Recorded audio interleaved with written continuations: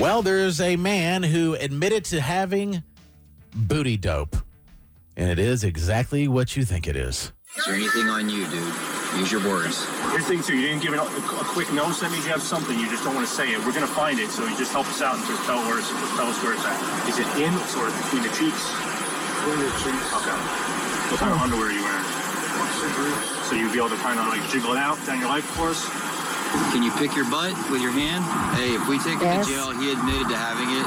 We'll let them know that he's got booty dope. Will that be fine? He's got the booty dope. Does admitting it make it okay?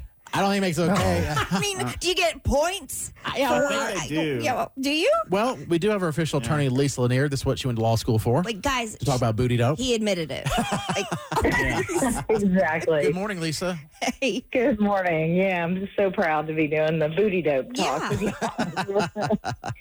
So with he was doing that to save having a body cavity search that would be very unpleasant. So then, what happened was they saw the dust from the crystal meth, and so they knew. That's why they were asking him, like, where is it? You know, we've seen they see the residue, so they're like, where is it? And they know probably where it is anyway, right? And so he's just doing this. You know, he's going ahead and fessing up so that he can. So they'll let him personally get it out. And so he tried jiggling it, and that didn't work. And then he had to dig it out, and that finally worked. It works every time if you have to in a pinch. The cop said, "Can you pick your butt?" It means that booty dope. Yes, I can. Now, let's say when it does go in front of a judge, are there things that you can do? Like he's not there's no way they're going to throw this out, but do they take that into consideration if you are cooperating, or does that not help at all, really? You know, I mean, in this situation, it doesn't really help that much. I mean, it's not here. The worst thing for him, I think, is that he did a hit and run on a paraplegic who was using a hand-controlled bicycle. Oh, God. Jeez. Yeah. That's what got him arrested to begin with. Yeah, so he and his girlfriend are driving their Ford Explorer, and they hit this guy. Now, luckily, it kind of sent him, off the road, and it didn't hurt him too badly. It wasn't like serious. I mean, it was hurt, but it wasn't like life-threatening. But then they fled. And so, I mean, it did damage to the Explorer. That's how hard he hit. Because then the people got a description of the vehicle. They went to the address associated with the vehicle, which was, Dope Boy's, mama, and he wasn't there. And so then they find him eventually. By now, the girlfriend is driving, and she's actually the one that was covered in the crystal dust. But they were like, look, you guys obviously have meth. Where is it? And that's when he was like, it's in my butt. What's so interesting about that is if you just did a hit and run and fled, the first thing I would think of is we got to get rid of this crystal meth because they're going to be looking for it. You'd think, but drug addicts think about themselves. It's like, I want this for later. Yeah, when you got booty dope, yes, you ain't thinking rationally. Mm-hmm. Yeah. Probably going to sell it later, too. Yeah. That is also true. Now, since we have you on, Lisa, going from booty dope to this crazy Alaskan Airlines flight where the door flew off mid-flight. Terrifying. And so now, crazy. 170, I got some audio we'll play real quick.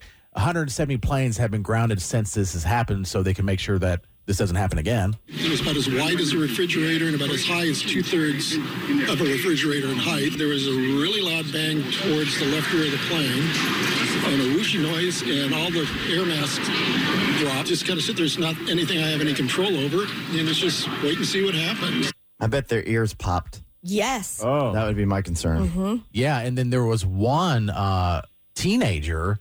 There was a lady that was sitting down, and then she's just sitting down, in her seat. And next thing she knows, there's a teenager sitting next to her without his shirt on.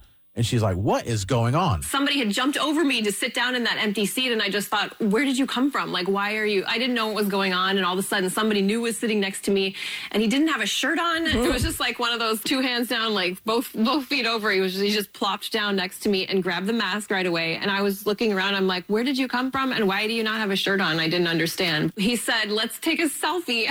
Like, as a mom, I was not thinking of it as a selfie moment, but as a 15-year-old, I just realized that it was his perspective. He had just gone through something unbelievable was the word he used. So he was sitting close to the door. And He was sitting close to the door. He sucked his shirt off. Sucked his shirt off. They said if his seatbelt was off, he would have been sucked out of the plane. Oh, I my believe it. gosh. So Yeah, he was super close.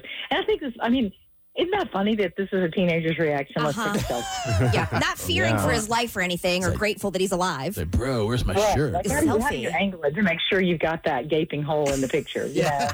Oh, yeah. That's right.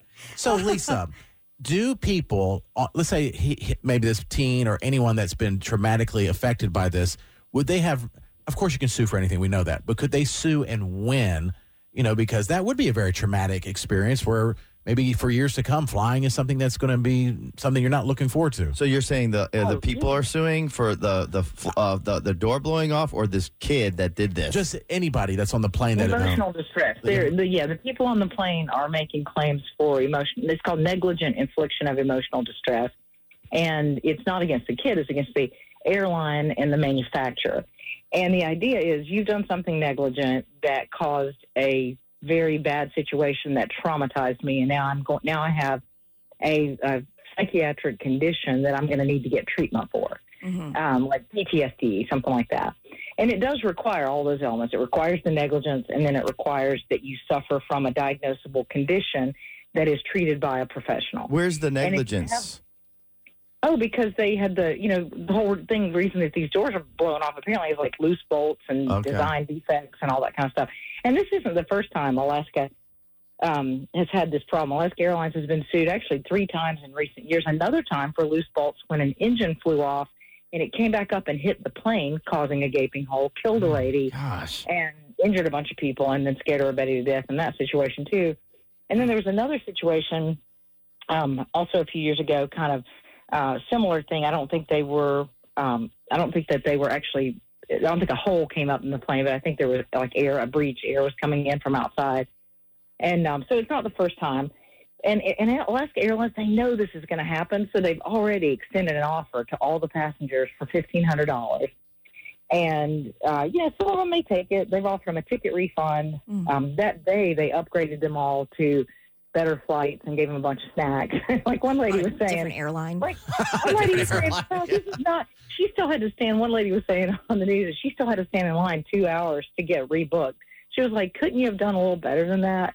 But would you advise them to take the $1,500, or you think they can get more? No, I think they can get more. Yeah, I think they can do better, and I think you're going to see sort of a scale of kind of the amount of what it's worth based on how your proximity to that gaping hole where the door used to be. See, as that Jason kid, that kid would be, if he was sitting right there, he'd be entitled to bigger bucks than somebody that was sitting like 13 rows away. So Jason Goodman, we're trying to find ways to make extra bucks. Right, Jason? So let's book some Alaskan Airline flights, but just make sure our seatbelts are on. Yeah. And just hope the door opens. In your case, you'd be sucked out in 1 second. Unbutton your button-down shirts. I would be the new door. You would plug it up. Stuck. Yeah, just rip like my skin a off. cork in a wine bottle. All right. So they can win. They can collect. These things usually aren't reported. They're not usually, because they settle, so they're not usually reported verdicts. Because a lot of times the airlines just come in and they make it right with everybody. They don't want to settle with everybody. But there was a case a few years ago, a different airline. They paid $150,000 each to a group of people that were in a situation like this. That was where there was, and some of them, I don't think it was all 100% emotional. I think damage, and you do have to go. You have to go see a therapist or something and get it documented. But it's a thing. I'm never taking my seatbelt off again on an airplane. I'm never doing it. You make fun of that, like, seatbelt, because you think if you crash, what's that going to do? I'm never going to do it. Didn't even think about something like this. Well, she's awesome. Official attorney of Jared and Katie in the Morning. Ever injured on the job, contact her right away at hireaheavyweight.com. Yeah, Jason, I think it's our money-making thing, this Alaska Airlines. Yeah, you guys go for it. Thank you. Boeing saw its stock drop 8%. Still not falling as quickly as chunks of their planes. Yeah. Boeing CEO David Calhoun reportedly held a staff-wide meeting after the FAA grounded dozens of its 737 MAX 9 planes. He said if you need to talk, his door is always blown open. That's pretty